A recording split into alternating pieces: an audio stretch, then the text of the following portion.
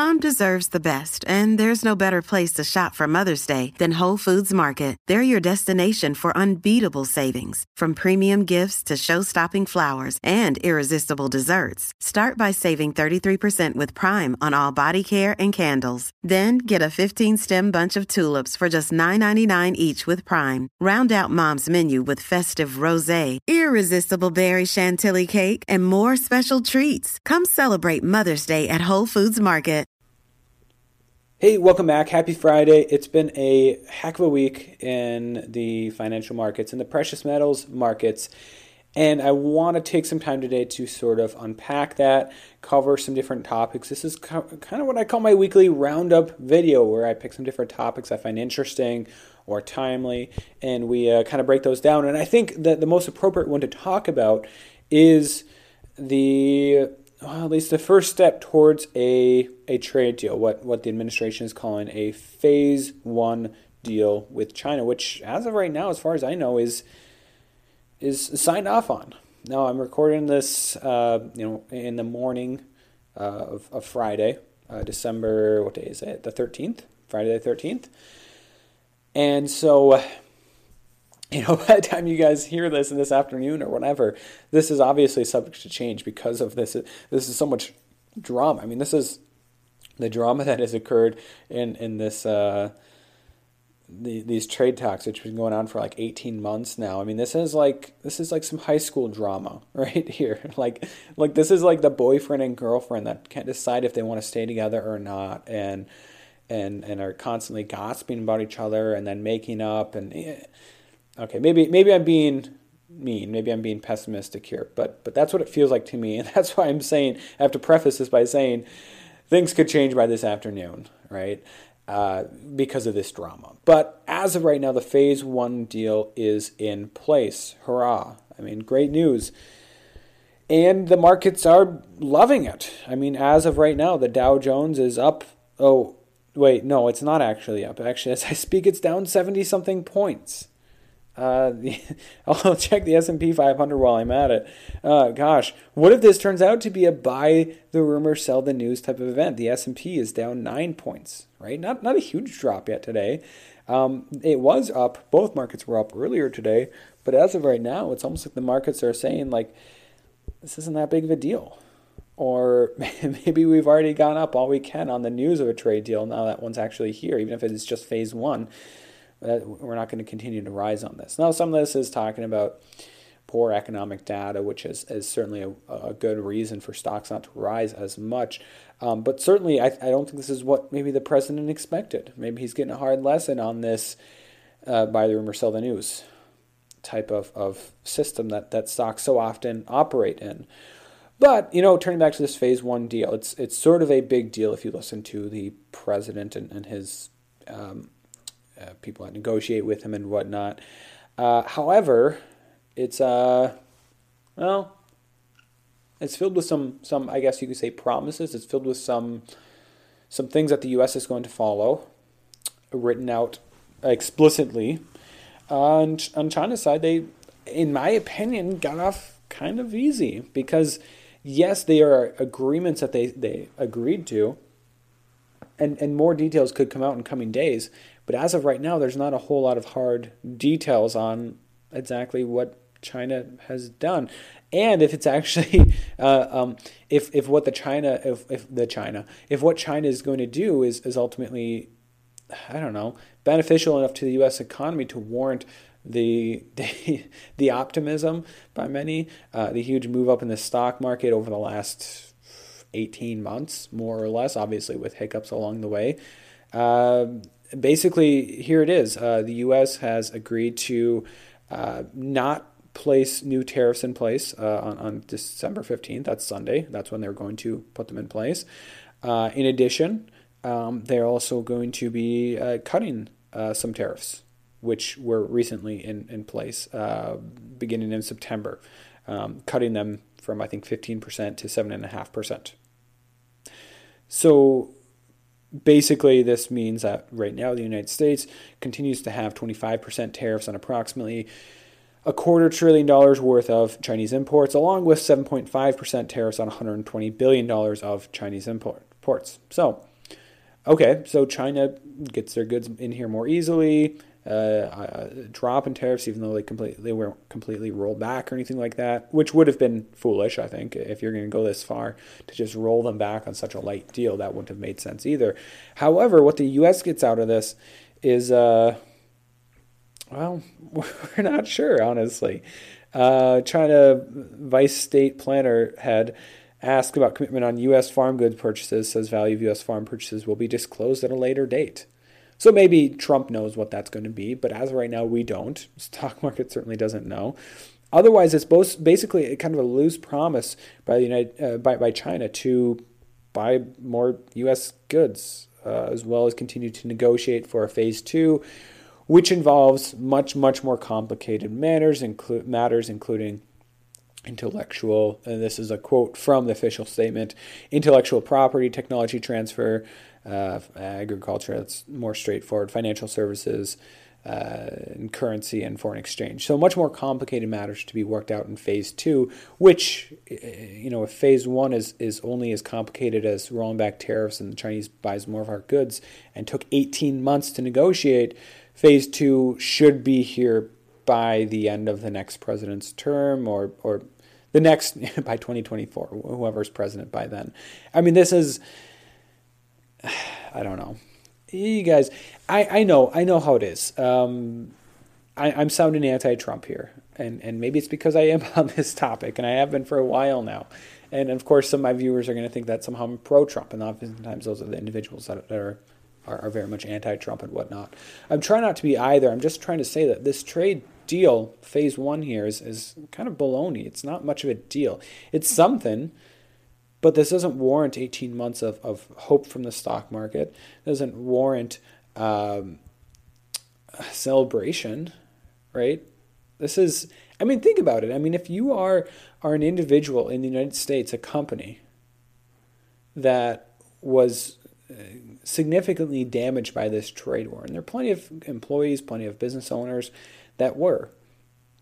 What's your reaction to this? If you're a farmer, what's your reaction to this? Like, you put us through all of that for this, like a little bit more of agricultural. And I know I'm going to get the comments, Trump's art of the deal, he's playing 18-dimensional chess, he has this all figured out ahead of time. And I would say I would put that in the same category as this trade deal. It's baloney. No. The damage that's been caused to the U.S. economy through tariffs has not been worth it. Granted, I mean, yeah, you've done some damage to the Chinese economy, but why do we have to keep thinking of this as a zero-sum game, that either they win or we win? I get it. China's our adversary. They're sort of the new Soviet Union in this new Cold War. But it doesn't mean that it has to be a zero-sum game. And right now it really has been a situation where we've both lost. I mean, what positive can we find from this? The U.S. The only positive that I can find in this is that the U.S. government has taken in a little bit of extra revenue, some tens of billions of dollars, through these tariffs. Right? But otherwise, it's a lot of negative. You have a lot of damage to the U.S. economy, a lot of inflation in a lot of these goods affected by tariffs. You have the stock market that was up, but that's not real economic growth. That's not real economic prosperity. That's just the illusion of prosperity. And on the Chinese side of things, hey, guess what? They've had a lot of manufacturing leave their country because of uncertainties about this trade war. Right? That's what Trump wanted, right? Except as a whole, and I don't want to say every company, but as a whole, a lot of these companies aren't relocating to the United States. They're relocating to, Vietnam, right? Or some other Asian country in which to do business that the U.S. is more friendly with in terms of trade, right? And so what has been achieved through this other than a little bit of extra revenue, right? I don't think that extra revenue, which by the way is offset by a drop in economic activity anyways, is not worth it, right? This has been a pretty poor negotiation thus far. We're talking 18 months for this. And I could be wrong, but I'm not. That this is, when this trade deal ultimately does get worked out, let's say it does, phase 2 or the final phase of the trade deal gets worked out, and whatever that amounts to, it's not going to be a win for the United States. Trump can parrot it as such, but it's going to be really a lackluster trade deal. We're going to roll back our tariffs. There's going to be some really loose, and nothing's going to change. There's going to be some really loose agreements. And I know I'm triggering some of you right now. And feel free to voice your displeasure in the comment section or shoot me an email, whatever. But I'm serious, and I'm not trying to be prideful in saying that I won't be wrong. Right? I very well could be wrong. Okay, I'm not going to be so prideful to say that I won't be wrong, right? But it's not that hard to figure this out ahead of time, right? I'm not saying that China holds all the cards, that we're somehow beholden to them and that therefore we're for sure going to lose. I'm not saying that China's a good guy in this trade situation. I'm not saying any of that. I'm just saying that this has been 18 months for a pretty crappy phase 1 deal. Hasn't fixed a whole lot. Tariffs are still in place. There's just going to be a little bit of extra purchases from China. And we can start negotiation on phase 2, which I see no reason why it wouldn't also take 18 months, right? So I don't know. I don't see how we're going to somehow win on this trade deal, especially since every other indicator is pointing towards further escalation between the U.S. and China. We'll see. And the other thing about this is, yes, it's written in stone, but there's absolutely nothing stopping Trump from saying, like, look, China said such and such today or whatever, and deciding, let's raise tariffs again. Let's do the tariffs that we were going to put in place in the first place. Right? This phase 1 can't be undone. It can't be, or it can be undone. It can be ripped up by either administration, by either government. Right? So am I pessimistic? Yeah, but maybe it's not pessimism. Maybe it's just realism. I'm just being honest here. This isn't really a win. Right? And look, I am, people that have followed me for a long time know that I give credit where credit is due. There have been moments during Trump's presidency where I have been very pleased with what he has done. A great example in the past, it seems so long ago now, but his 2 meetings actually with Kim Jong-un. Historic. Unfortunately, within weeks, that's probably all going to be undone. China or North Korea is expected to most likely do something between. Another day is here, and you're ready for it. What to wear? Check. Breakfast, lunch, and dinner? Check. Planning for what's next and how to save for it? That's where Bank of America can help. For your financial to-dos, Bank of America has experts ready to help get you closer to your goals. Get started at one of our local financial centers or 24/7 in our mobile banking app. Find a location near you at bankofamerica.com/talktous. What would you like the power to do? Mobile banking requires downloading the app and is only available for select devices. Message and data rates may apply. Bank of America N.A., member FDIC. Now and the end of the year, either launch a ICBM or test a nuclear missile, unless something changes, but that's the trajectory we're heading on. But that was something that I was very happy about, a move towards peace. Because we all know that if, well, first of all, to keep North Korea isolated is I feel, for a lot of their population, their prisoners within their own country, but also, the threat of war in the Korean Peninsula could have meant millions of civilian deaths, right? So obviously, you guys know I'm a peace guy, right? Things that Trump has said in the past about Afghanistan, about Syria, has made me happy. Now, it hasn't always been backed up with the best action. But generally speaking, some of the things he's done in foreign policy in terms of moving troops out or talking about that at least is, yeah, I'll give credit where credit is due when those words are backed up with actions. Or even Russia. I'm not a fan of Russia. I also don't think that the Trump administration is best friends with Russia, as the left would like to portray. However, he also hasn't fallen into this Russophobia, to this idea that Russia is still this huge Cold War threat and that we need to basically put ourselves on the brink of a major conflict with Russia by stacking up forces on the Eastern Front in Eastern Europe, or by sanctioning the crap out of them and whatnot. I mean, don't get me wrong, like, he doesn't have a super friendly stance towards Russia, but it could be much, much worse. Right? So there's things that I'm willing to say, like, give credit where credit is due to Donald Trump. His Supreme Court nominees are not all that bad, all things considered. Every now and then he'll tweet something that I think is kind of humorous, right? There's some things out there. I'm not a Trump hater. You guys know that. I'm not a leftist. I'm not a communist. I'm not any of that, right? I'm a liberty-loving individual. I'm also an individual that tries to keep an unbiased opinion of what's going on in the White House, what's going on in politics. And my unbiased opinion, looking at this at face value, this trade deal, this phase 1 trade deal has been lackluster. But let's move on. Again, voice your displeasure in the comment section, but I'm trying not to be overly biased here. I just think it's a pretty poor trade deal. Hasn't been worth the wait.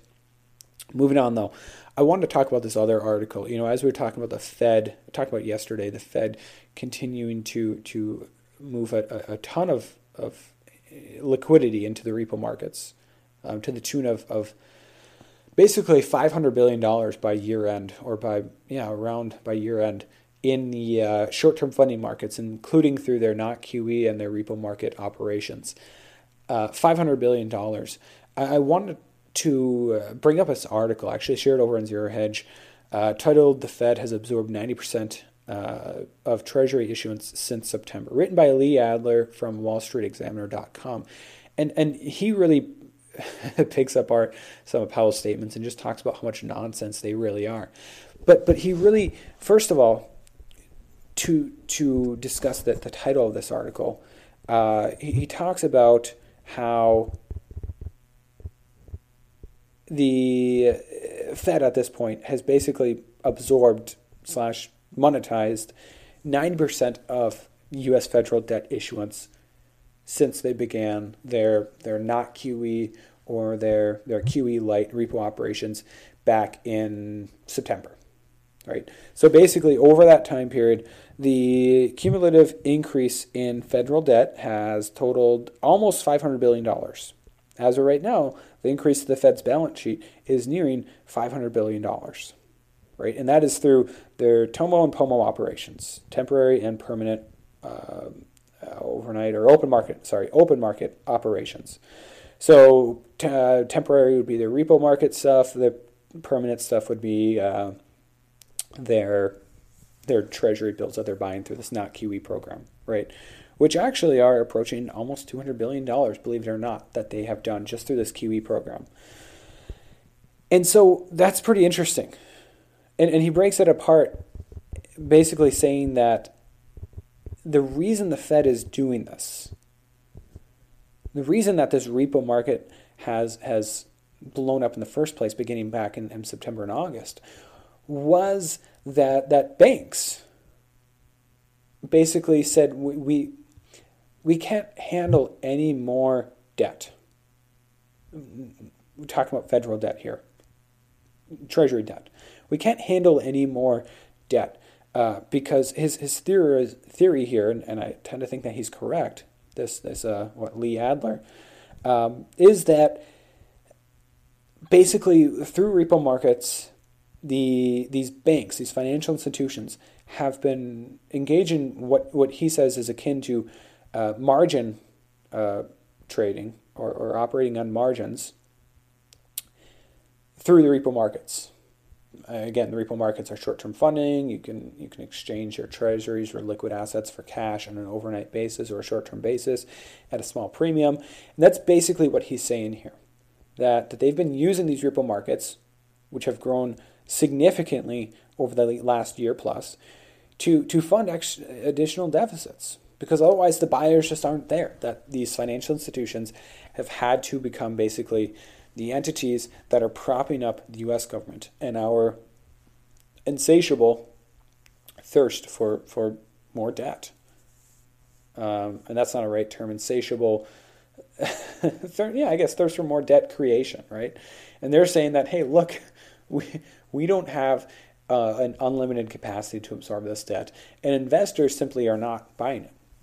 And so what the Fed has done is said basically, look, well, we'll do it through repo markets and through this not QE.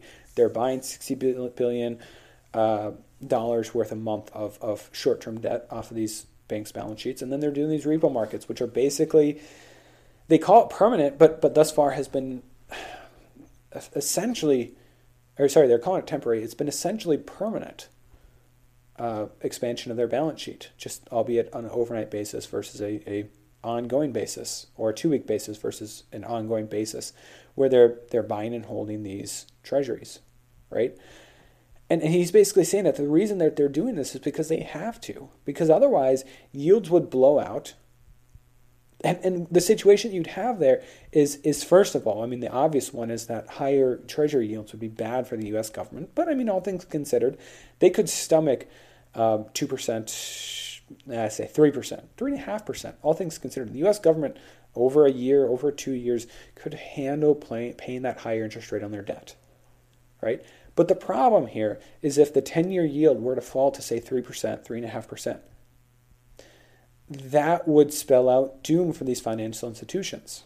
Because guess what happens to the price of a bond when the yield increases from where it's at right now, which is what? Under 2%, around 2%, all the way to 3.5%. There's a ton of value destroyed in that. And if you're doing that on margin trading, well, what happens when you're trading a stock, when you own a stock, investing in a stock on margin? Well, the drop in the value of that stock further hits your value, and ultimately you have a margin call, right? In the case of these banks, they would end up insolvent if all of a sudden they're holding more treasury bonds than they can handle, and all of a sudden they no longer can absorb the additional bonds, meaning there's a drop in demand for these bonds as they're issued in the future, and all else equal, the yield rises until investors say that the yield is high enough for them to jack up their demand of these bonds. But in the meantime, there's a huge amount of value that's destroyed in these bonds that are already on these banks' balance sheets. They're basically operating on margin debt here, and they're left with massive losses, potentially insolvent, potentially it destroys their balance sheet, right? Destroys their profitability. That's what the Fed is doing here. Is it really as simple as that? I think very well it could be. There's a great guy out there by the name of Luke Gromen. He works he runs a firm called Forest for the Trees, right? And he has a take on the U.S. debt situation that I think a lot of you guys would like, because it's very bearish. It's realistic, but it's very, very bearish that the U.S. government is having trouble financing a lot of their debt, and that they're going to continue to have that trouble going forward. It's only going to get worse. In fact, he has a term for it, and his term for it is Voldemort. Now, I'm not a huge Harry Potter fan. I've seen the movies, never read the books, which is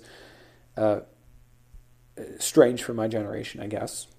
Most people in my generation, I feel like, have read the books, but I haven't. I've read the movies and understand the concept of Voldemort. Basically, Voldemort's the villain, and for a long time in the book, in the movies, nobody wants to say Voldemort's name because they're fearful of him, right? And what he's saying is today's Voldemort is the U.S. government unable to fund their deficits, fund their current spending. The Voldemort here is that the demand for treasuries just does not equal the supply at current prices. Meaning, the price has to fall, yields have to rise. That's the Voldemort here, if I remember correctly. And I could be totally off base here. But that's basically what his thesis is here, that U.S. government the bond market is currently funded largely by these banks, by other investors, but that with this massive increase in debt in a relatively prosperous time for the stock market at least, and in a non-recession according to official figures, that the demand is just not there for bonds. And that over time, just like with Voldemort in Harry Potter, more and more people are going to realize that this villain is here, the villain has arrived, and we don't have to avoid saying his name anymore. And that at some point, just like in the movies, just like in the books, everybody's going to be talking about Voldemort all at once. And that's going to be, I think, a happy day for me when we all of a sudden see a freak out on Wall Street about, will the U.S. government be able to finance our debt? Will they finance their debt? Yeah. But it's going to be with a helping hand of not just these banks, but it's going to be with a helping hand of the Fed. And I think that's what we're seeing right now is the Fed, the U.S. government, financing their debt in a non-recessionary environment through the aid of the Federal Reserve, through repo market operations and through not QE.